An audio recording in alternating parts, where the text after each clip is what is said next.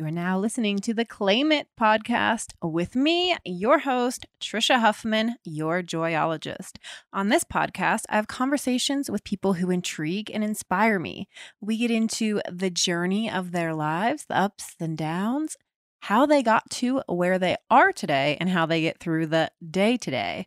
Because I believe that our feelings of being successful, being enough, being worthy, being fulfilled, being lovable are not out there somewhere. Once I do this, have this, be this, then I will feel it. Nope, it's up to us to claim it for ourselves each and every day. On today's episode, I have Alisa Vitti. Holy shit, guys.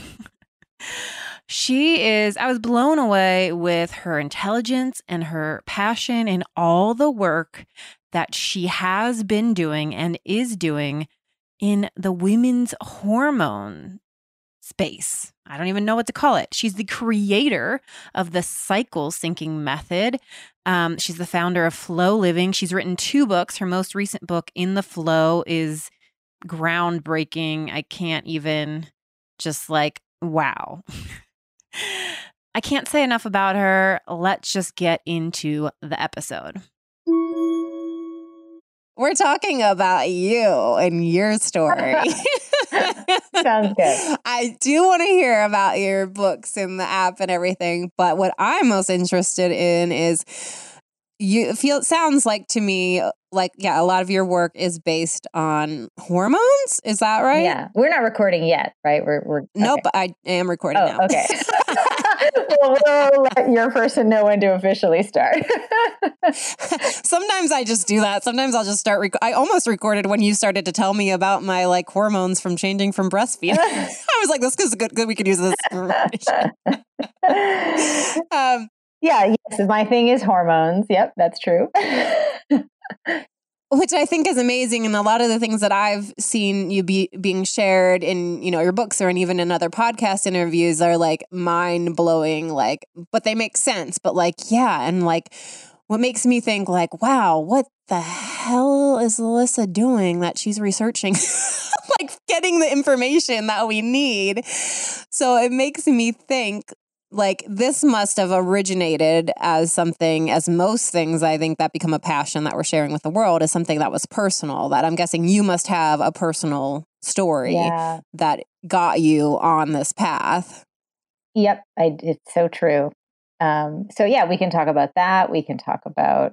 Well, that's where I want to start is, so what was your first experience, even learning about hormones, or where did you start to look into that, or where did you struggle with things early on? Well, I mean, it is personal for me in the sense that I would say there were kind of a few pivotal moments in my young adulthood as a developing woman that changed my perspective and change the trajectory of my career, my life.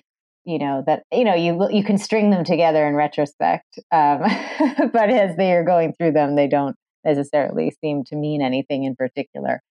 But the first experience that I had was sex ed class in 6th grade, the day we learned about menstruation, which I had never heard about before. My parents they were children when they immigrated here, but we grew up in this in a very innocent way in my household, and so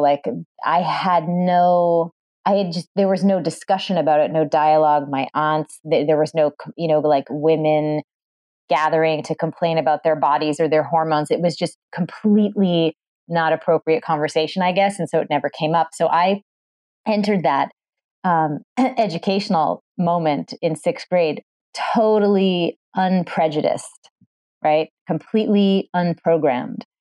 And I heard about the menstruation and the cycle, and I was completely awe-inspired. I just thought it was the most extraordinary thing that Oh, wow. I was just I literally remember I can picture where I was sitting. We had circled up our desks. The teacher was in the front. I was back center of the circle. And I literally my head was on a swiveling around left, right, like looking at my friends in the room, like, did you know about this? I was so excited, you know? And I remember seeing the looks on most of the other girls' faces of like just this really negative kind of vibe, you know? Yeah. And I immediately then, you know, we were dismissed for lunch and recess. And so I grabbed my three best girlfriends and we sat on this wall that was outside the building and which I've subsequently gone back to photograph. It's up on my IG feed. And I promptly I was like, okay, we are starting the period club. And the period club has two goals. We're going to guess who's going to get their period first. And we're going to do like, you know, anytime we have recess, we'll go check to see if anybody's gotten her period, you know? And I somehow became the de facto president of said period club. And even then, somehow, you know, because I guess my future career was already embedded in me, somehow could tell who was going to start menstruating first just by facial diagnosis. And I knew I would be last. But we would, you know, in any random moment during recess, somebody would be like, "Oh, I don't know, maybe I just got it." We'd run to the bathroom. The three of us would wait outside while the one who felt like she might have gotten it was inside checking. And you know, of course, no one actually got it during these recess checks, but we were all very encouraging of each other. And it was. But you guys were like excited that it was coming. I mean, I think was excited. And I think that my three good friends, you know, in sixth grade, like were really happy to go along with like my enthusiasm. But I was like, this is like legit awesome, you know? And they were like, oh, because and the reason why I sort of spelled out the fact that I had the childhood that I had without any prior exposure is that I had come to learn subsequently that pretty much everyone growing up, even as young girls, we do hear messaging from the outside world, adults, you know, family members. It's in the ether, it's in popular culture, which I was also not exposed to in my childhood, about, you know, the curse of womanhood. Yeah. And I just didn't, none of it filtered through my consciousness ever until after I learned about the biology and was just fully inspired by the power of the female body. Because when you take it on face value without the cultural narrative, it is totally extraordinary and awe-inspiring. And so that's a moment, you know? Yeah. And that's so true that, yeah, like really, if you're thinking about like, it is so amazing what our bodies do, but you're right that we are mostly taught. And I'm pretty sure, I don't remember. I feel like I don't remember my mom talking to me about it. So it must have been something in school or whatever too that I learned about it. I mean, even like tween books, right? Like the Babysitter's Club were those books like back in the day. You know? I don't remember like a big talk about it, I remember, yeah, it does always feel like that being taught or being told or picking up on that your period is a burden, that like, yeah, it's something that you're like, kind of want to hide, even like shameful, like, oh God, because, you know, it's like this fear of like, people knowing if you're bleeding, are you leaking anywhere? Like, you know, that it really so often, yeah, it's like, I think that most young girls and that's how I felt when I got it. And that's how most adults even live into it. It's like, you know, something to be like embarrassed of and that you wish that you didn't have. Yeah. And I think we have variations of the negative, right? You feel embarrassed, you feel like outright like hatred for it, you know?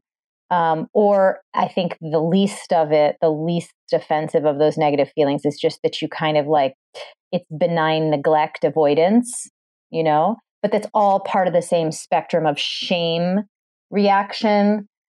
And that's what you're taught. You're taught to be ashamed of your body, that this is somehow this dirty, bad, problematic thing that's mysterious and unpredictable. And once you have a problem, you're sort of stuck with it. And so that's just, but I really feel it's valuable to share an alternate reality version of that story, one in which a little girl, AKA me, did not grow up exposed to popular culture. Like it's funny now, I have a daughter and like, you know, my husband and I, he also has immigrant parents. And so we will walk through children's bookstores and we're like, did you read any of these books when you were little? And he's like, no. So, it's very different. And so, like there was no Judy Blume. There was none of that. And so growing up just totally innocent and coming to see science just from a fact-based point of view, like this happens, you feel excited, you feel happy, you feel positive, right? As opposed to that could happen to more young girls than just me, right? If we decide what to expose them to, or we decide to curate the narrative better. But in the kind of more conventional narrative, we have all this negative talk, this dread, oh my God, your period's going to come at some point when you're a teenager and it's going to be horrible and there's nothing you can do about it. And you just have to suffer and hope that you don't leak in the middle of school. It's a different narrative, and you get a completely different relationship with your body and your identity as a female based on which narrative you get inoculated with. Yeah. So that's sort of the first experience that I had. And then the second very pivotal experience that I had was my complete hormonal breakdown as a teenager. So while even though I was the president of the Period Club, everybody else was developing properly, and I was not. I even early on, I could feel something was off with me. I remember speaking that to my parents, and they, trying to assure me that I'm sure everything was fine, but I was just not developing. And then eventually, like 3 months before I turned 16, I got my first period, although it was woefully not, normal. And then already indicating, that it was so delayed was one indication of hormonal imbalance. And then the actual first bleed itself, had other indications of hormonal imbalance. And then from the age of, 12 to 22, when you should be establishing that healthy hypothalamic pituitary ovarian axis conversation where you're having regular ovulation, regular menstruation. I had a total of 6 bleeds in that decade. Wow. Two or three of which were chemically induced with synthetic progesterone. It was a huge problem. And then, of course, it wasn't just missing periods that plagued me. It was then the sort of increasing combination of symptoms. It was just stockpiling one thing after another. So skin became very, very bad. I once used to have cystic acne all over my face, chest, and back. I mean, I can't even describe to you what that looked like. I finally found a photo, hard copy photo. So I'm going to upload that to our website one of these days when I can get back into my files. And then my weight really started to just balloon. I mean, I'm 5'6", and my weight probably topped out at 210 pounds, very, very heavy. And then all the mental health stuff started happening, where it was like anxiety, depression, insomnia, and just sort of like an inability to concentrate and function in my day-to-day life. And this was all your like teenager, early 20s. This is all That's right. starting to happen. Yep. That's right. So what then outside of that, like what did your life look like? Because I make up all of that, the physical stuff and the gaining weight and the acne for a teenager, young adult, and then the mental stuff too, like can be both. I mean, individually, they're all pretty devastating in how we show up for life and what we're taught is like right and wrong and what we're supposed to look like and all of that. So like how was that affecting you? Like how you showed up in the world and in your life? Were you going to college? What were you pursuing? It's interesting. I think back to that, and it's true. How you are is how you are.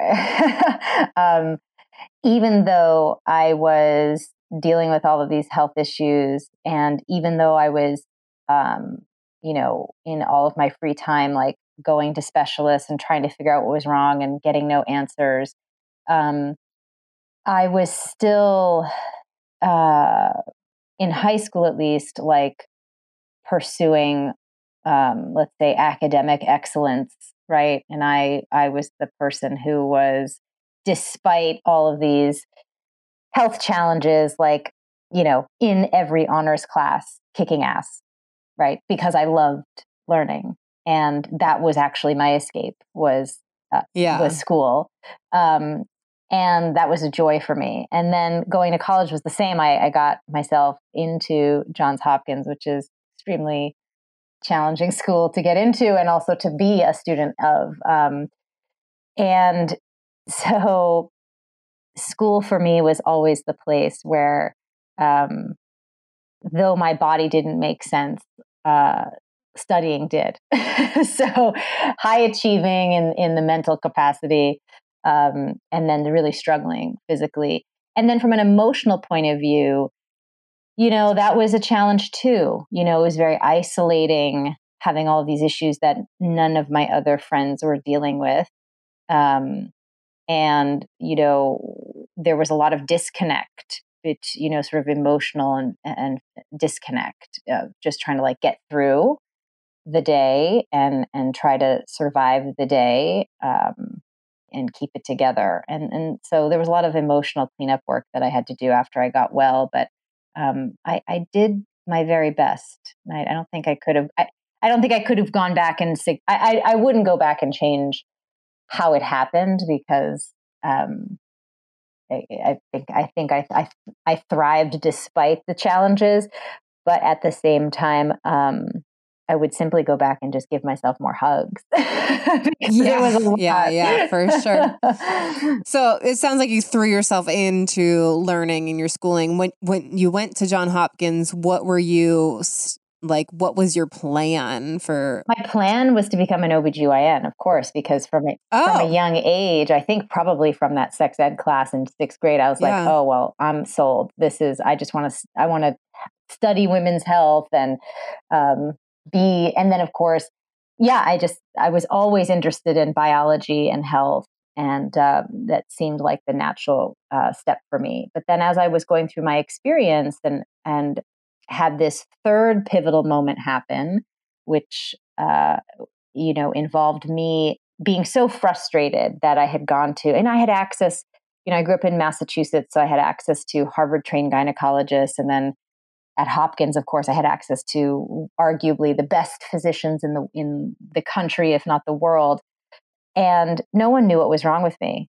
That is frustrating. And to be told that, there isn't, even if they could figure it out, there's like, well, there's probably nothing that we could do anyway. I mean, it's just unacceptable. Well, and with that kind of, with what you're having too, like, did you get told, because like I had my own, like, not like, it took me a long time to be diagnosed with fibromyalgia, which is technically what I feel like still just a word they give to people that they don't know what's wrong with you, really, right. Is that it still seems like an undiagnosis word.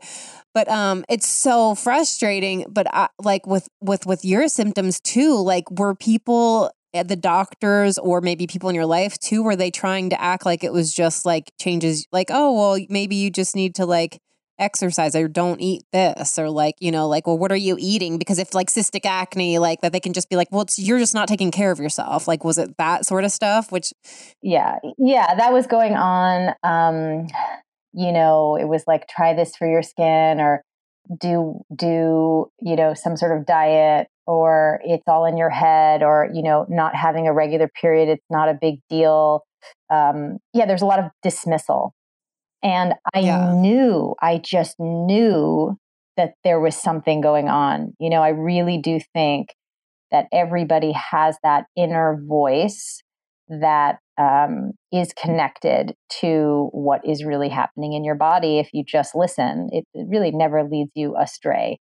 And so I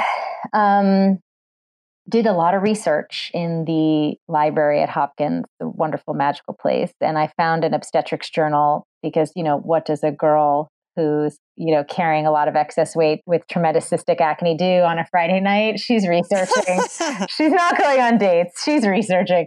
So, so in an obstetrics journal, I found an article that described exactly everything that was going on with me. I mean, it was just extraordinary. Wow. It was extraordinary to have even found it, because back then it was just referred to the two men, of course, who had diagnosed or created the diagnosis. And so it was called the Stein-Leventhal syndrome, which we now call polycystic ovarian syndrome. But to have even found that was a pretty big miracle.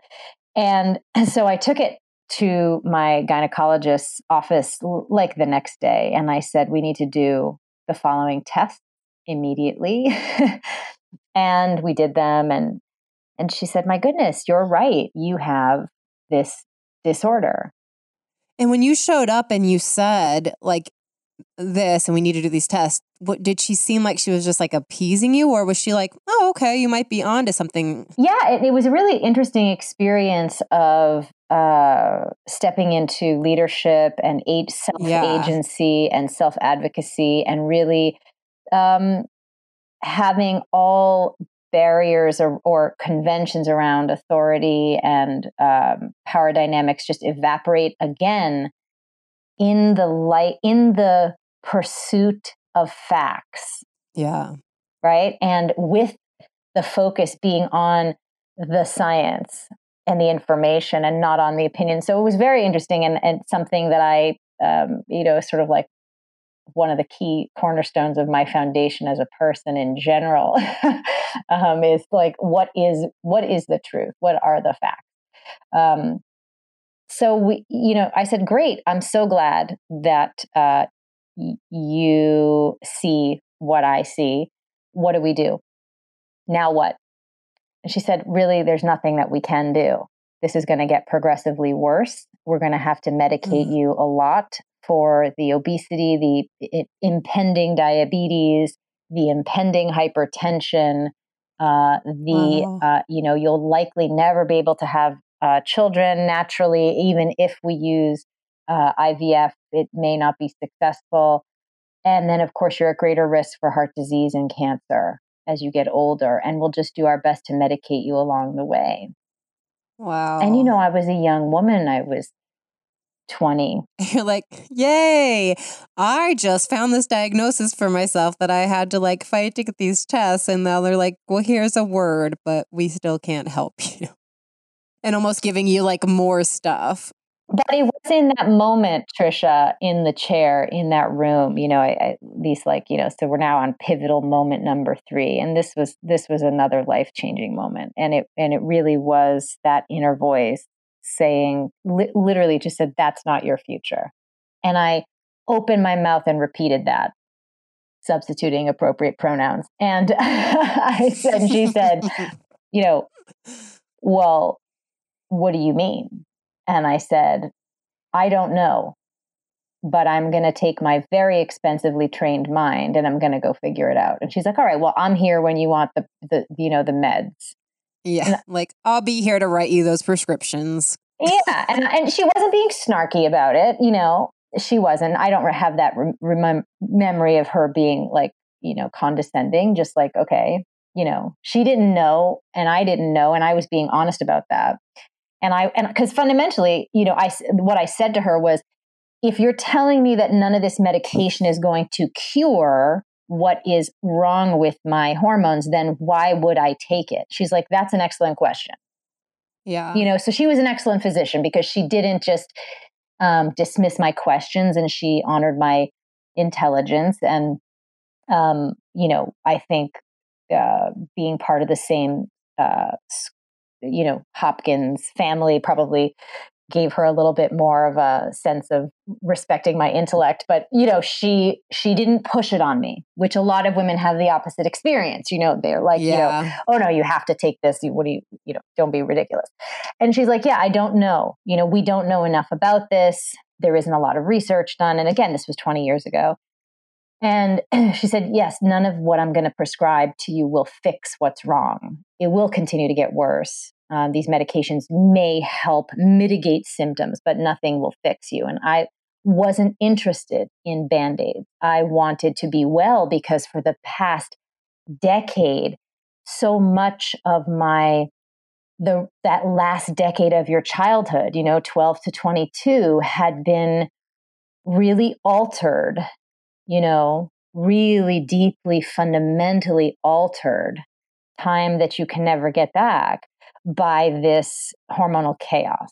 And so I wasn't interested in a Band-Aid. I wanted to restore my wellness and my vitality in a much deeper way. That's what I was interested in. And so that's what I started pursuing. And that moment, changed everything, because I could have said, I don't know why I didn't. Again, probably my upbringing. But I could have said, okay, well, thank you so much. I'll take all the meds, and that would have been that, right? But I think just because I had a lot of space left to myself as a child to listen to my inner voice, that was my default setting. And so I did do that in that moment. And that began a journey of a lifelong now, well, at least a 2-decade long passion around understanding the endocrine system, understanding how to manipulate it for, bringing it back into homeostasis, which is a technical term meaning balance. And then, of course, all of the other amazing things that I discovered about women's hormonal cycles and their impact on the brain and just everything. It is what nature has imbued you with if you have 2 X chromosomes is just stunningly remarkable in its power and scope. And the fact that women, to the extent that they are, 47% of women are suffering from hormone and autoimmune issues, is totally unnecessary. And I promised myself, if I could get well, that I would build a platform that would enable and empower and educate other women about the information that they need to thrive in their female bodies. And that's what I did. And I'm very proud to have built the world's first, modern, if you will, menstrual health care company. We take care of women all over the planet, because where do you get this information? How do you actually learn if you have something wrong with your hormones, how to get well? There is nowhere. And that to me it was unacceptable that I couldn't get a diagnosis for a decade. And then it was unacceptable that once I did have a diagnosis, that conventional medicine offered no treatment. And that's not just the case for PCOS. It's the same for fibroids and endometriosis. I mean, look at Lena Dunham, and her experience of struggling with endo and having a hysterectomy at a young age. To fibromyalgia, there's just no research being done on women in their reproductive years. And so we suffer needlessly. And I found that to be unacceptable. And so I felt like I needed to do something about that. And that is what I have done. I love it so much. And so when you get this diagnosis at that time, you were still studying at Johns Hopkins, is that to be an OBGYN? Is that right? I was still pursuing. I was an undergrad and, at 20, right, as one is, and made a decision that, I would want to be able to help women in a way that conventional medicine obviously wasn't. So I started pursuing what is now called functional medicine, but of course that didn't exist 20 years ago. I threw myself into the research. I mean, it was exciting being at Hopkins because of just how cutting edge it is in terms of all sorts of research. And so what had been coming out at that time was the initial results of the Human Genome Project, for example. And one of the things that came out of that unexpectedly was the discovery of the epigenome structure. So you hear maybe the term epigenetics, but what that actually means is that around your genes is wrapped this ghost-like protein structure that we refer to as the epigenome. And based on two things, and they discovered this by studying identical twins. Why would one twin get cancer and the other one wouldn't? If genes dictate your physical reality, as we once believed, back at the time before this project was researched, then identical twins should develop the same diseases. Yes? Logical. But what they discovered was that based on the behavior of the epigenetic piece, right, that you could have two completely different health outcomes in an identical biological system, right? Two identical twins. And they then drilled down even further. Well, what are the factors that cause this difference in behavior of the epigenome? And it was only two things. So exciting. It was only diet and lifestyle. So if one twin ate fast food and smoked cigarettes, that epigenetics material would contract and constrict around certain genes, turning on disease expression states in the body. Crazy. And then the other twin who did not eat fast food and did not smoke would not have their epigenomes constrict around those genes, and they would not be sick. And I looked at that, Trisha, and I said, oh my goodness, that makes everything so clear. That if the what of your eating and the what of your living, right? If those two factors are powerful enough to drive epigenetic function, right, that then dictates genetic expression, of course, diet and lifestyle factors are going to be the key drivers for glandular function. And when we're thinking about the endocrine system, it's all about those endocrine glands, right? And organs involved in this beautiful symphony of, the endocrine system. And so that's how I began piecing together the protocol, which is now quite famous, called the Flow Protocol, that I wrote about in my first book, Woman Code, that helps you restore homeostasis to an endocrine system where all of the glands have gotten out of that, making that beautiful music together, right? Where they've all gotten off track, which is what was happening with me. And it turns out that there is a specific sequence and order in which you must approach the diet and lifestyle changes in order to have the endocrine system receive it and respond effectively, right? So, for example, 15 years ago, it was very popular in, like today, the trend is intermittent fasting, but 15 years ago, the trend was detoxing. You may remember. And I always found that to be just so crazy because that is actually the last step that you want to do when it comes to recalibrating your endocrine function. If you do that first, you can actually make things much, much worse. So there's a precision to how you must approach healing in the body. And I was able to figure that out. And then, of course, I applied this protocol to myself and was delighted, but not surprised to see what happened, because the science is the science, right? If this is how the endocrine system works, then this is what the results should be. And of course, it works so logically, right? As any good scientific experiment does. And so 60 pounds of weight melted off my body without deprivation or extreme workouts. My skin cleared up totally. And my, mood destabilization, was eliminated. And of course, my ovulation and cycle was restored and has been with me ever since. So it was, and that took the span of about 6 months to achieve. Wow. Right? It was wonderful to see. It was also frustrating to see because it's such a simple thing, to understand how the body works and then to take care of it properly according to its function, right? The form of your self-care should follow the function of your body.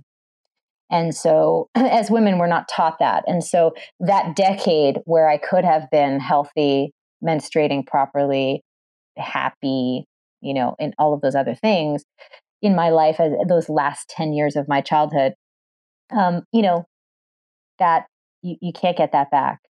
So it always keeps me present to the why I do this work, because I know that is not a unique experience that I suffered with, in the sense that I lost a lot of time to unnecessary suffering. Every single woman that comes through the Flow Living virtual doors has that same story of suffering, then getting better through the methodology that we teach, and then just sort of being like happy on the one hand, and on the other hand, like, why didn't I know this sooner? Yeah, I can imagine like being pissed off. Well, first, like so thrilled and like sort of like free, like, oh my God, here I am. Like, this is possible. It's possible to feel this way. It's possible. But then also like, why the fuck did I have to be the one to discover? Like, why didn't anybody tell me? Or why doesn't anybody know this? And then why isn't this taught to every young girl? And then I'm sure that, like wanting to shout it from the rooftops as well. Like, I have the answer. Well, I mean, listen, I've been doing that for 20 years in the form of like teaching and talks and books and the work. But I say this at pretty much at the end of any talk that I give, is that I look forward to the day where I never hear again anyone coming up to me after a lecture saying, I wish I had learned this sooner. When that happens, when I never hear that again, then we will have shifted the cultural narrative. And that is something that we must do as women, because here's the thing. From a young age, little boys are taught about the function of their bodies and the form that their self-care should take. And they have, from a young age, this sense of agency and empowerment in their relationship with their body, and that they should use their body as a tool to engage with their life in a powerful way. Little girls, however, are taught to view their bodies from a distance, a wary, distrustful, disgusted distance, and really look at them as this unending project that you always have to work on because you're never quite thin enough or quite pretty enough or whatever it is, right? And the difference, the massive difference, and to even point it out further, that education about the function of your body that you get as a male, it's like the extreme opposite that you get as a female. Not only are you deprived of the education and the information that you need about the actual biological facts about your biological function, but you are actually fed a completely false narrative of toxic propaganda to make you hateful and distrustful about your body. And if you compare the two upbringings, the two indoctrinations, and then the life trajectory that stems out from that, just between the genders, it is no wonder that over almost half of women in their reproductive years are suffering with health problems. And it's something like under 10% of men in their reproductive years are suffering with health problems. Hey, me, Trisha here. I am so excited because enrollment just opened for my signature 6-week group coaching program called Be Your Own Joyologist. Yes, I teach you all, like seriously, so much value. So many tools are packed in to this 6-week course, sharing all of my tools, my tips, my tricks for how I get through my life so that I am always mindful of what I'm thinking, feeling, saying, doing, who I am being. The program is 6 weeks long. Enrollment just opened. And if you're listening to this later, still go check out the program and you can get on the wait list for the next round. It's yourjoyologist.com/courses and you'll see the link, or just go to the direct link in the show notes. So it's 6 weeks. You get emails every Monday, Wednesday, and Friday that are highlighting one tip, one tool, one thing that really supports me in living my life the most powerfully. And then every Wednesday, we have a 1-hour group call. It's okay if you miss the call. I have had people participate in this all over the world and all over time zones. Ideally, yes, show up live, make it happen. But if you miss it, you will get an audio link and a video link pretty much immediately to be able to take in that information and to listen or watch over and over and over again, whether you are on the live call or not. Every week, we also have a 1-hour period that fluctuates from day to day and hour, depending on the week. So I poll you and see what would work best for you. One week, it might be a Tuesday at noon. The next week, it might be a Friday at 3 p.m. It varies to make sure that we get your ideal time zone and time frame in. In that 1 hour, you can ask me anything. It doesn't just have to be about that week's material. I am there for you, direct coaching. Also, if you make those live calls, at the end of the calls, I am there for you. I want to support you. I want to give you one-on-one coaching. So this 6-week program is packed. And I am so passionate about it. I am so in it fully. You have my full support for the 6 weeks. And honestly, people are in that Facebook group that will write years later and I still show up, and so do the members as well. We show up for each other. It's a true community. I love everybody in there. And, just go check it out, yourjoyologist.com/courses. Check out the Be Your Own Joyologist program. Sign up. There are tons of payment options because I don't want the payment to be something that deters you. So I break it down so that there is something for everyone's budget. And because of the current climate, I will be offering several scholarships. Check out the program, and I would love to hear any questions from you. Feel free to email me, DM me at yourjoyologist. Wow. I love all of your amazing research and how I'm so glad that this happened to you, unfortunately, so that you could be inspired to do the research and share it with all of us. I want to get back into your story because I also just not just even learning about that, but the fact of, you making a career out of this. And I'm sure that had to take challenges and hardships and you constantly being connected to this wanting to be your work in the world. So when you're back at Johns Hopkins and like you said, you were there when this new research was coming out, and you did you end up then switching out of your major? Did you stay there and graduate with this, what you said is now called a functional medicine? Were you able to just be especially at a school like that, this is what I'm doing. So did they just grant you your own degree and research? How did that work? And then where did you go after you graduated? So I graduated from Hopkins and decided not to go to medical school, and then just did my own combination of trainings and apprenticeships with various practitioners, and studied functional nutrition and apprenticed with acupuncturists and naturopathic physicians, and really did as much, studying and getting certifications as one could at the time. And then really got clear that the protocol was effective. And after getting my health coaching certification, decided to start helping other women one-on-one. And, slowly seeing more and more clients. And then the reputation began to grow.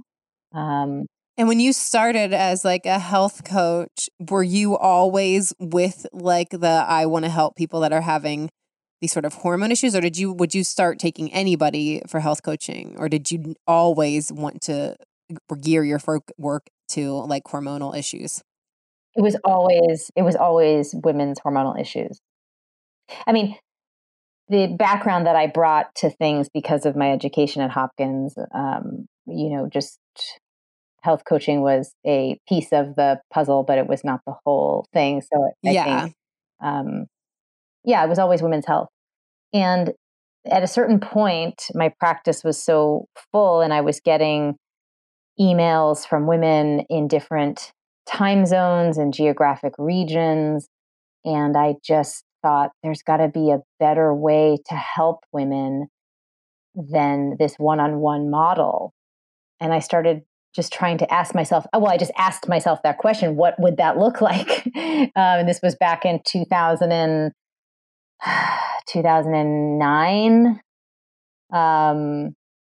And so I really started just trying to figure that out. This is before telehealth, before any online programs. I mean, this is before pretty much anything. And so I had some powerful conversations with some pretty extraordinary people who really saw my vision for sort of this global virtual platform where women could come and get educated, do the protocol virtually. And that gave me the confidence to pursue the idea, because I was already such an outlier as it was. I was already somebody who, when I would talk to other medical professionals, they would look at me like I had three heads. Like, what are you talking about? You can't put PCOS into remission. You can't put endometriosis into remission. Well, yes, you can actually. But you were seeing it, right? You were working with people. Yeah. I mean, I remember this one woman, she was in her late 30s, early 40s, and she had an imminent surgical necessity for an ovarian cyst. And so we had been working together, just started, and she had gone for her GYN exam and they found this cyst and they said, listen, sometime in the next 2 months, we got to go in and take it out. And she said, okay, well, I just started this program with Elisa. I would like to make all these changes that she is teaching me about. And then I want to come back in to be examined. So I told her, I said, listen, this is all still, experimental in the sense that, I hadn't yet worked on a preoperative ovarian cyst. And I said, so let's hope that it at least shrinks down to a point where you no longer need the surgery. So she is very diligent, does all the food changes, etc. And then I get a call from a doctor, and he says, "Hi, I'm so and so, and I'm the doctor of this woman that you're treating. I am calling because I cannot process what I'm looking at." I said, "What are you talking about?" He said, "Well, 2 months ago, the ultrasound scan I have of her is showing this extremely large cyst that needed imminent surgical removal. And now I'm looking at her scan and there is nothing there. What did you do?" And I said, "Well, that is great news." But he just couldn't, it just couldn't compute for him. And I said, "Well, what we did," and I explained to him the steps of the protocol. And he said, "Wow, that is so interesting. Can I send more people to you?" I said, "Sure." So I think in the beginning, it took a lot of seeing is believing for some of these early physicians they were amazed, but also really happy, because oftentimes in gynecology, it's a very frustrating, the obstetric side of things is often much more joyful, and you feel a sense of completion. Woman is pregnant, you deliver the baby, it's a good day, right? As God willing, everything goes well. But in gynecology, it's often a very frustrating experience for both doctor and patient, because there isn't much in the way of treatment. There's synthetic birth control and there's surgical procedures, neither of which are curative, right? So a lot of these physicians who encountered me in the early days, again, before functional medicine had become popularized in the mainstream, were just genuinely moved by not only what they were seeing in their patient, but then also I would talk them through the science. And they were really encouraged by that as a possibility. And so that was really also very encouraging for me too. So it was a really interesting time being this outlier, but really recognizing that I had something that was truly helping women and that needed to be shared with every woman. And so, it was an insane amount of work to build this virtual global platform. Again, before telehealth, before online programs, I had to build the whole digital experience from scratch. There were no plug and play. Right. These days, it's like, here is courses. how. Yeah. So I had to envision it and hire a dev team to build it. And then we launched it in March of 2012. And then I launched my first book happened in 2013. I was somehow on Dr. Oz in 2013, making a little bit of TV and feminist history as the first human being to go on national television and give a visual demonstration of simulated menstrual blood and describe why that's important to observe and what that means about your hormones. Did you get even maybe before that, but did that episode 2 or even this whole process where like you named that one doctor was like shocked and excited, but were you also experiencing any like pushback and like, who are you? Or you can't be talking about that. And who does this person think she is saying that she can heal? Oh, healing, I don't use that word. Yeah, I don't know what, I talk about, remission. Remission is temporary. Okay. Meaning I know that if I plugged, because again, right, we're going back to that epigenetic discovery, right? It's diet and lifestyle inputs. If twin A eats fast food and smokes and already has cancer, then the logic is that if twin B starts eating fast food and smoking, then twin B will develop cancer because of their genetics and epigenetic performance. So in the same way, if I unmodify or revert back to dietary and lifestyle habits that I know are incompatible with the function of my endocrinology, I should expect a relapse in most of my symptoms. Yeah. Right? And so that is true for any hormonal situation if you are someone who is hormonally sensitive. And frankly, the more research I have done, it's really just a matter of time. It's not if you're hormonally sensitive from a genetic point of view. Any woman can develop a hormonal imbalance if she gets the inputs wrong.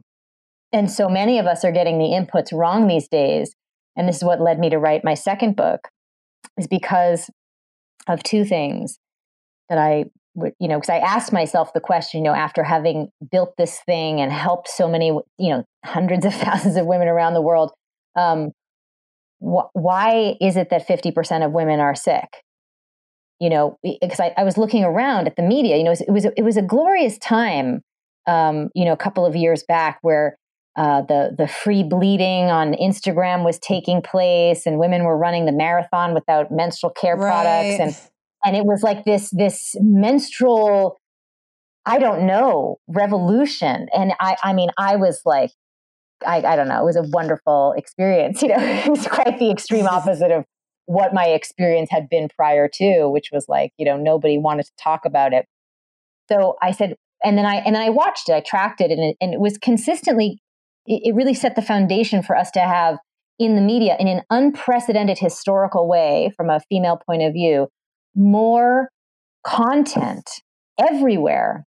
My goodness, I did a collaboration with Harper's Bazaar, for God's sake. Yeah. Slow Living, Harper's Bazaar, several articles about all sorts of obscure menstrual disorders like adenomyosis, things that most women don't even know about. And we had all this content, and we have all of this access as women, like everyone can access the internet these days, right? That should equal, Trisha, in my mind, again, I'm a super logical person, that should equal a reduction in the population cohort of women with hormonal problems, or more, or simply said, more healthier women, right? Yeah. But I looked at the data and it was just getting worse. And I said, why is that happening? Why is it that women are sicker than ever before? And that question led me really to write this next book and In the Flow. And it was the two things that I found just, again, shocked me as much as I was shocked 20 years ago when I discovered that conventional medicine doesn't have a cure for hormonal problems. I was equally shocked to discover what I discovered. So here's what I discovered. Two things. One, women are being left out of medical fitness and nutrition research. It's really important for you to know that, because that doesn't make any sense. I'm confused. Well, there's a whole reason. There's a historical reason for that I go through in a bulleted list for you in chapter 2 of the book. But essentially, there was a drug trial gone very wrong in the 60s around a drug called thalidomide that caused a whole host of birth defects. And so they just said women in their reproductive years are not allowed to participate in drug trials. Well, that's okay. That's fine. But there's so much research that doesn't involve the research on taking drugs, that just involves research. For example, all the research that's done on circadian rhythms, right? You're just taking like saliva samples. Nobody's taking any medication. Wow. But because of that, they have left women out. And it's such a problem that in 1996, the National Institute of Health, because this is such a problem in the sense that women not being included in medical research increases their risk of mortality, dying in hospital settings, right? Because there isn't enough research, that they were so concerned about that they issued sort of like this mandate to include more women in their reproductive years in human clinical trials, not necessarily drug trials, but just any sort of research being done on people. And as of 2016, the status report that was updated showed that progress was slim to none. And this is really important. And the same is true of fitness and research. It's men and maybe some postmenopausal women, but no women in their reproductive years. This explains, of course, why men are not suffering, right? Because they're being researched, they're being given information that is exactly applicable to their biology, and then they're using it to their great advantage from a health point of view.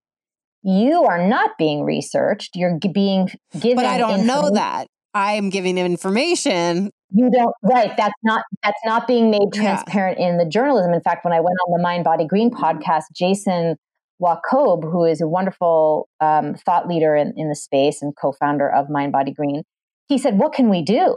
You know, he has 2 daughters. He said, what should we do? I said, we just simply need to apply the journalistic rigor of making transparent who the research is being done on, right? So, for example, all this, like this year has been the year of intermittent fasting. Everybody should be intermittent fasting. It's so good for you. It improves your lifespan and decreases insulin sensitivity and all of these things, right? That research has been done only on men and postmenopausal women. The research that's been done on women in their reproductive years shows quite the opposite effect, that if you fast for more than 12 hours in your reproductive years, you worsen your insulin sensitivity, you worsen your cognitive function, you worsen your cardiovascular health, and you can shrink your ovaries and damage your thyroid performance. But they're just reading all of the research done on intermittent fasting that has been done, that has been given great results to men. For men, but they don't know that it's for men, because we're just reading results. Intermittent fasting is great and can do all these things for you, but they don't know that it was not. That's right. And then that's the same, like high intensity interval training, the same thing, right?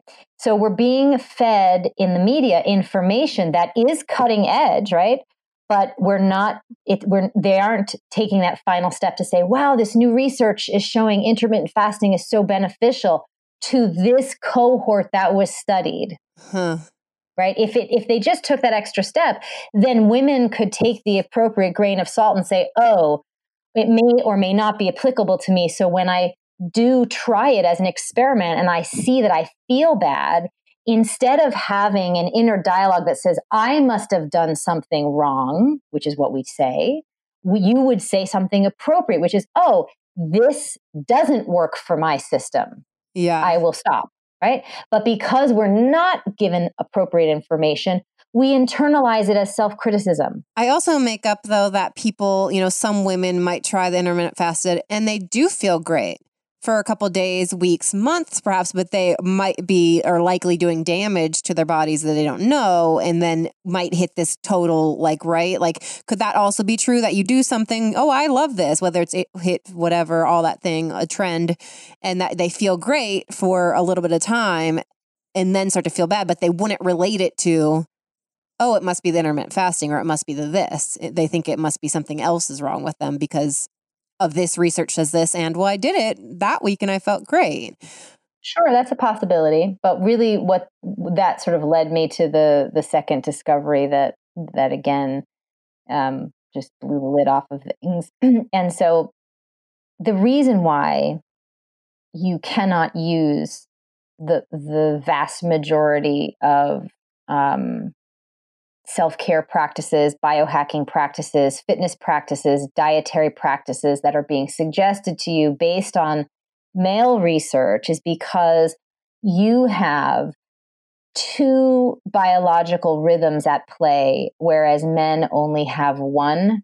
And you have this specific biological rhythm called an infradian rhythm that you've never heard about. And I've been doing podcasts since this book launched in January. A couple of which have been with medical doctors who had never even heard that term before. So we all know the circadian rhythm, and we have studied that very extensively. And the circadian rhythm, of course, the male hormonal biological pattern follows the circadian rhythm pretty exactly. The female biological rhythm has its own pattern, and it's called the infradian rhythm. It does not exist over the course of 24 hours. But men's biological rhythm does exist over the course of 24 hours, or it takes place over the course of 24 hours. Your infradian rhythm is something that you experience over the course of a month. And we break it down over the experience of the 4 phases of your cycle. And what's interesting is, just as we know the circadian rhythm influences and governs, your when during the day you have highest versus lowest resting blood pressure, when you're going to have your natural time for bowel movement stimulation. There's certain optimal timing for certain functions of the body that the circadian rhythm manages. And we have done extensive studies to show that disrupting that with diet and lifestyle is extremely damaging to your health in the short term and the long term. So we know now it's very conventional wisdom, like for people to try to have their power mornings and their blue light blocking glasses and right? Well, it turns out that the infradian rhythm for women in their reproductive years governs 6 key systems of the body: the brain, the metabolism, the microbiome, the stress response system, the immune system, and the reproductive system. And so when you look at these two things together, the fact that women are being left out of research and given information about how to take care of the function of their bodies that's not based on their bodies, and the fact that we have this infradian rhythm that we have a complete, utter blind spot about, everything that you are doing right now, from your morning routine to your diet, to your workout, to how you use a time management system, for goodness sake, is all disrupting your infradian rhythm, and is exactly why 50% of women are sick and do not need to be, and why less than 10% of men are, right? Because they're doing diet, fitness, their morning routine, their work management, time management, all in a way that optimizes their hormonal biological rhythm. And you are instead disrupting it actively without realizing it, because you're not being told how it works. It wasn't even given a name until my book came out. My book is the first book to talk about the infradian rhythm, which is shocking. And then you're not even told what to do with it, right? Which also I of course go into great detail of describing what you should do then. And so I didn't just paint a picture around the problem. I also created a solution, because that's sort of my nature. So I created something called the cycle syncing method.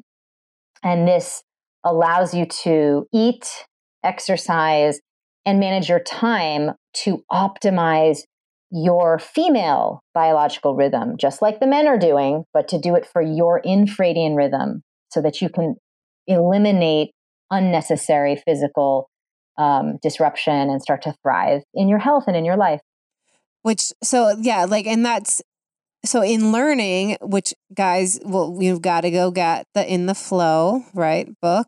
That's the second one. Yeah, I was like, but so it's just, with this cycle that we all have, that it's like different, right? That it's sort of like you could be thinking you're making all the best choices and doing all the right things, but that day to day, that's not the same.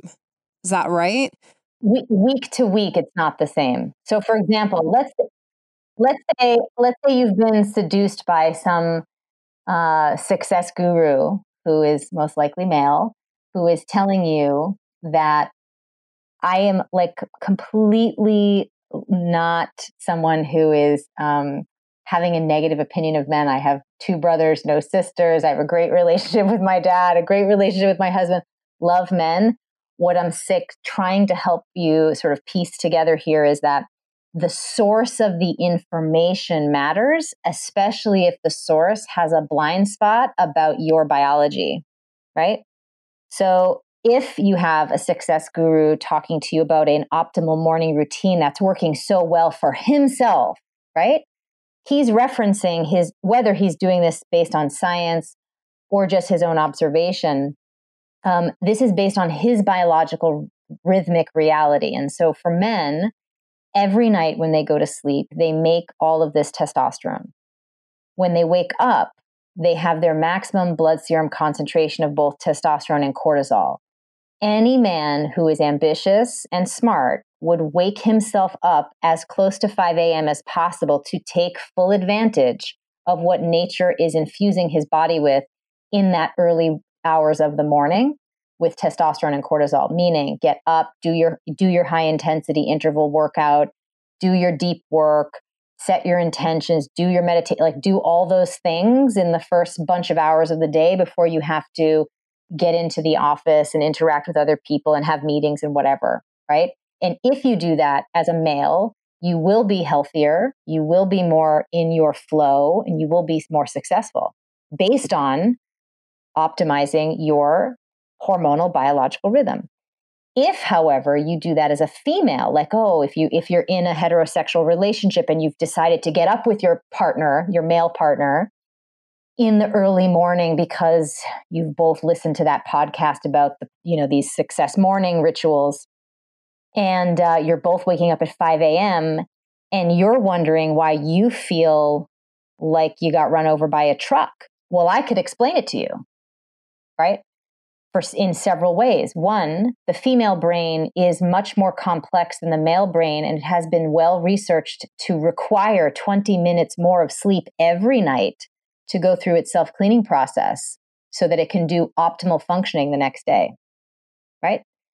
Another reason that you cannot be doing that same morning routine with your male partner, or even the same one every day, is because resting rates of cortisol shift across the infradian cycle. And you have phases of the cycle where resting cortisol is lower, making it a little bit easier for you to do a more intense morning routine, whatever that means to you.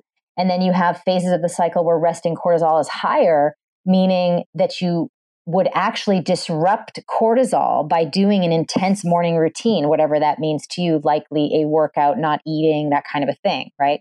Extended fasting. That's actually going to disrupt your hormonal cascade for the entire day, making you perform cognitively suboptimally, down-regulating your metabolic function, decreasing your immunity, suppressing your sex drive and reproductive function, and so on and so on. And so doing this once in a while, of course, your body can recover, but it's the fact that we do it all the time without realizing it, that we literally dig ourselves into a hole of energy and brain fog and weight gain and hormonal problems and immune dysfunction and mood destabilization. And we just don't have to if we understand the function of our biological rhythm and the form of care that it requires, regardless of how you feel about it. There is a way your body needs to be cared for. And I've outlined that for everyone in the middle section of In the Flow, chapter by chapter, chart by chart, so you know what to eat when across your infradian rhythm, which workouts to do across the infradian rhythm, how to manage your time. Trisha, used to be, as the studious child that I was, right? I remember staying up sometimes late at night, as I struggled with insomnia then too, in high school even. And I remember watching a Tony Robbins infomercial. And that was the first time I had seen him. And he was talking about time management. And that was the first time I had heard that concept. And I really was like, wow, if I could learn how to manage my time better, then maybe that would help me with all these health issues and in my life and da-da-da. And I remember dedicating myself to trying these different systems, his system, the Franklin Covey system. And every time it was the same. I would do it. I would, dedicate myself to making that schedule that I was going to stick to each and every day. And I would be able to stick to it for a period of time. And then something would shift and I wouldn't be able to stick to it anymore. And again, because I wasn't given the information about how my body worked as a teenager, I internalized that as self-criticism and said, oh, something is wrong with me, that I can't follow this. Subsequently, of course, I have figured out that nothing at all was wrong with me. I was using a single biological clock system when I had two of them, right? I needed a system that not only took into account the circadian timing of my body, but also the infradian. And so I built for myself the world's first time management system for women with an active infradian rhythm. So in the book, in chapter 6, you'll see that planner so that you can actually plan your day according to both the circadian and infradian rhythms. So you can start to really take advantage of timing in your life and get in the flow, right? The way men do, you can do too, right? You can be in the zone, in the flow, meaning that state of peak performance where you are maximizing your output, your creativity, your productivity in a joyful, pleasurable way while minimizing stress, overwhelm, and fatigue. Well, and it also sounds like it's like your book is going to be healing a lot of women, but also I hope and make up giving like more self-compassion and like nurturing yourself. Because what I was talking about, you gave the example of like, okay, you listen to a success podcast and you're going to do what your boyfriend or whoever is living with, that I make up that a lot of people were so hard on ourselves. Even you find what works for you. Like, okay, I wake up at this time and I do this meditation and I like this for breakfast and I do this. Like we create our own time management, our productivity and self-care techniques on what we're eating and how we work out and all of that. That does feel good for us. But so then you hit a week where maybe you feel like, oh, I don't have as much energy and I want to sleep in. And we're so used to making ourselves wrong instead of the compassionate of like, oh, maybe it's that this is the week, right? That you need more like nurturing or mellow, like energy or something like that. But like seeing this as science, then you're allowed to let yourself off the hook and take care of yourself instead of make yourself wrong. Because why am I craving this type of thing now? And why am I not like, don't want to do my high energy workout? And like that we're so used to making ourselves wrong, even if it's like like, yeah, like even if it's not some success plan, that we think, but just like, this is what works for me and I feel great. And then we feel bad when we like want to sleep in or we want to. So many things I have to say. First, the fact that the best that we have to offer women is figure it out on your own is unacceptable. And it is not the same rhetoric that is given to men. Men do not want to figure it out. They want the scientific precision of what exactly to do to improve their outcomes. Why do you think biohacking is so popular among men? Because again, that early indoctrination of give me the information about how my body works so I can use it as a tool to master my life, right? They believe that that is something that they deserve first and foremost. And then the other reason why it's so popular among men is because men fall off the cognitive and stamina and energy cliff around 3:00 because of their hormonal biochemistry, the huge, downregulation of testosterone and cortisol.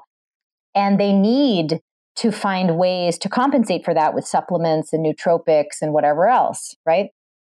And so they're really interested in hacking their biology, aka biohacking, so they can get more out of themselves physically and cognitively, performance-wise, each and every day, because they believe that they have the right to expect that.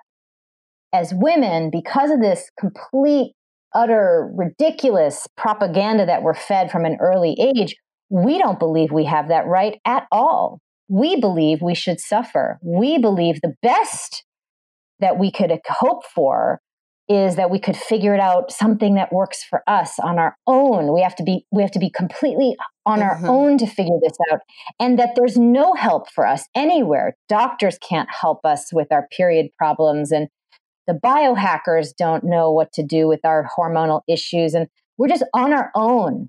We believe that. Well, that's just me. Yeah, like that's me again from someone who's come from being an undiagnosed person and tried a bunch of things. And like I said, that me managing, then that a lot of my life has been me managing my lifestyle and my diet to feel better. Well, I mean, I had to do it too, right? I mean, like I'm talking about this, the fact that you should feel some righteous indignation that this is what you have been programmed to think. We should question why we think these things. And we think these things because of misinformation, right? We think, oh, I'll just figure it out on my own. The second thing is you don't have to be guessing anymore. Now that this book is written, there is a precise, predictable explanation and scientific sort of appreciation that you can have for exactly everything that you feel all the time, right? Those energy shifts, the mood shifts, the preference shifts. Did you know, for example, that in 1996, Dr. Catherine Woolley from Northwestern University discovered that women's brains structurally change up to 25% over the course of the month? That feeling that you have of, gee, I'm interested in this more now than at next week. That's not in your head. It's in your hormonal, neurochemical, experience, right? It's not in your imagination. Which that's amazing to have that science feedback. Because yeah, like I said, I think that it's, especially for women, that could be something then to make themselves feel bad about. That's right. And that's the third thing that I wanted to say is that, and I write about it in the book too, and I'm a recovering perfectionist, self-critical, also recovering self-criticizer. And when I look at and I'm a root cause analysis person, right? So when I look at like all the years I've been working with women individually and on myself, why do we all have that same psychopathology of self-criticism and the desire to be perfect? Where does that come from? I don't see it as much in men. It's not the same epidemic levels that it is in women. Why is that? Well, when we look at it through the lens of biological rhythms, of course, when you aren't told that you have a second biological rhythm, right? And then that gets activated in puberty and you start to feel different week over week, right? But you're not told that exists. And then you look at the dominant culture, which unfortunately in a patriarchy is male. Although I love that hopefully is shifting. you unconsciously make an association that in order for you to succeed or survive, that you must somehow strive for sameness every day, and that you must suppress any of that inner urge to go with your flow or be different, or if your energy's slightly less, to rest. No, push, keep going, do, go. If you're tired at the gym, no pain, no gain. There are all these inner mantras that you pull in to try to force yourself to be the same day in and day out. And what is that sameness? It's the sameness of the circadian clock. Every day it's the same. It's rinse and repeat, rest and reset every 24 hours. And your time management planner doing the same thing at the same time every day. That whole premise is circadian. Infradian premise is very different. You do things at different times of the month and you adjust accordingly to your infradian patterns. The fact that you don't know about it and feel like the only way you're going to survive is to be the same is the origin of that perfectionism. Perfect really isn't about being perfect so much as it is about being the same every day. Consistency, right? And once you adopt the infradian pattern, once you start using the cycle syncing method the way that I've outlined it for you in the book, you're going to heal that on such a deep emotional level for yourself. I cannot tell you until you go through it yourself, but what I can share from my own experience with myself and with everyone who has taken it on for themselves and shared their experience with me in our community. It's so deeply, profoundly healing to let go of this idea of forcing sameness every day. Not only does this idea of perfectionism completely evaporate as insanity, but all the self-critical talk evaporates as well. There is no need to be self-critical when you are not trying to force yourself to do something that's totally unnatural for your biochemistry, which is to be the same every day. You wouldn't be self-critical anymore because you now know what's going on and you're going with that flow. And instead of self-criticism, it becomes self-celebration. Yes. More self-celebration. Yes. Okay, obviously you have so much amazing knowledge. We could talk for hours, but I'm going to ask the wrap-up questions real quick. So normally you can see, I can share my screen and I'd show you my keychain phrases. I just emailed them to you. Let's see if I got them. From a different email. I sent it from a different email address. So to choose, not even which phrase you like the most, but like which one you would like as a reminder in your life the most right now and why. I am magic. Love that one. And why is that your choice? Because of my double X chromosomes, I am literally magic. Because of my having the presence of two internal powerful biological clocks coexisting at the same time. That is actually one of the fundamental premises of quantum physics, right? Two timings coexisting at the same time, two realities at the same time. That's magic. The fact that I bleed every month and do not die, that is magic. Magic is power, or I would say the magic there feels more like I am powerful, and my body is the source of that power. Not in the ways that we were told because of how we look, but because of how it is functionally structured to be extraordinary and powerful and awe-inspiring, and the substrate of creation. Okay, what is a go-to to raise your joy levels?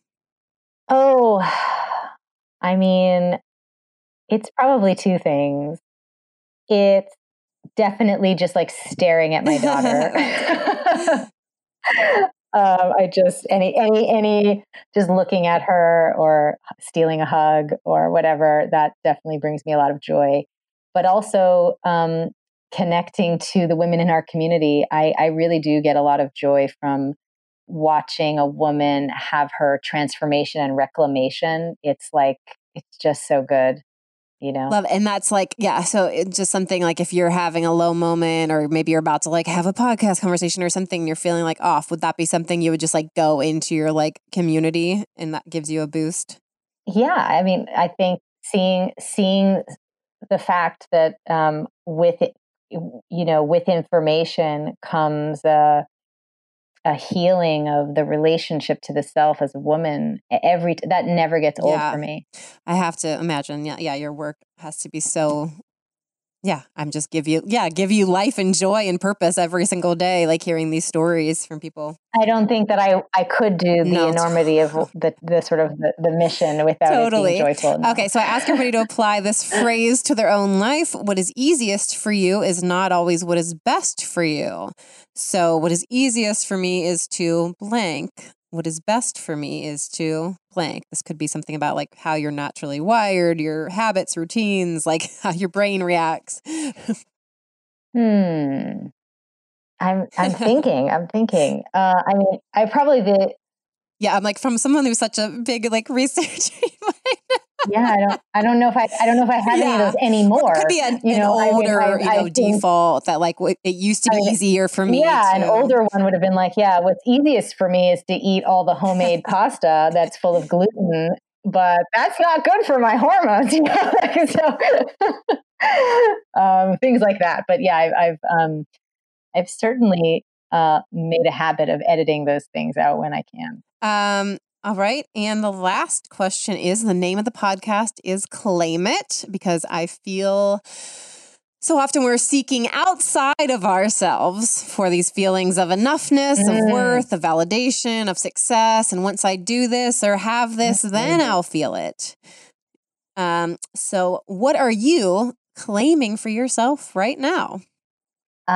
It's the same thing I wish other women to claim for themselves too, which is that you are a force of nature designed specifically to be such, and that it's all inside of you. The way out of overwhelm and health issues and self-doubt and self-criticism and frustration and burnout is into your body, into your infradian rhythm, into your relationship with yourself and your body and your cycle. And it's such an extraordinary journey to take. I hope you do take it. Yes, thank you so much for everything that you do, all that you shared here, and all of your work. I'm definitely mind blown by what you've done, and so grateful because it's shocking that these things that like that you're like at the forefront of like prying this information and sharing it. And so thank you for everything that you do. And everybody definitely go get her books. The links will both be in the show notes. And any last words? Thank you for having me and for sharing this information with the women in your community. Oh, you're so welcome. I mean, wow. Go, if you haven't already, order her book, In the Flow. Well, that's the most recent book, In the Flow. I will have links to everything that we mentioned and all of her stuff in the show notes. You can get her app, myflowtracker.com. Go to flowliving.com for all other things. She has like a membership, her cycle syncing method, all the stuff. You can find her at Flow Living on Instagram and also at Alisa.Vitti. Full show notes, links will be at yourjoyologist.com/podcast. All things me, yourjoyologist.com, and I'm at yourjoyologist. I would love to hear what you think of this episode, about the podcast. So please share it and tag us. Wow. Seriously blown away by her and all of these discoveries that she is making and is really changing the way that women see and relate to their bodies and their whole freaking lives. If you do choose to subscribe to the podcast, please do. That means you also get the episodes immediately when they go live. No waiting. Rate the podcast and leave me a review. I love to hear your reviews, and it also does help the podcast get found. And if you do that, you can send me a screenshot of your review and email it to podcast@yourjoyologist.com, and I'll send you a little gift for my product line. Just like I have every guest pick one of my keychains, you can pick your own keychain. There's the affirmation deck, magnets, mugs, water bottles, notepads, journals, all sorts of goodies to empower you to own who you are, to claim your joy, claim your worth, claim your value. Also, make sure to check out my Own Your Awesome app, the daily inspiration app found in the Apple App Store. Hundreds of powerful thoughts and phrases to empower your day. As the final thought, I would love for you to think of right now in this moment, whether you've already listened to this podcast and I've asked you this question before, what are you claiming for yourself right here, right now? Claim it. And keep on listening to some more amazing conversations, or I'll find you back here next week.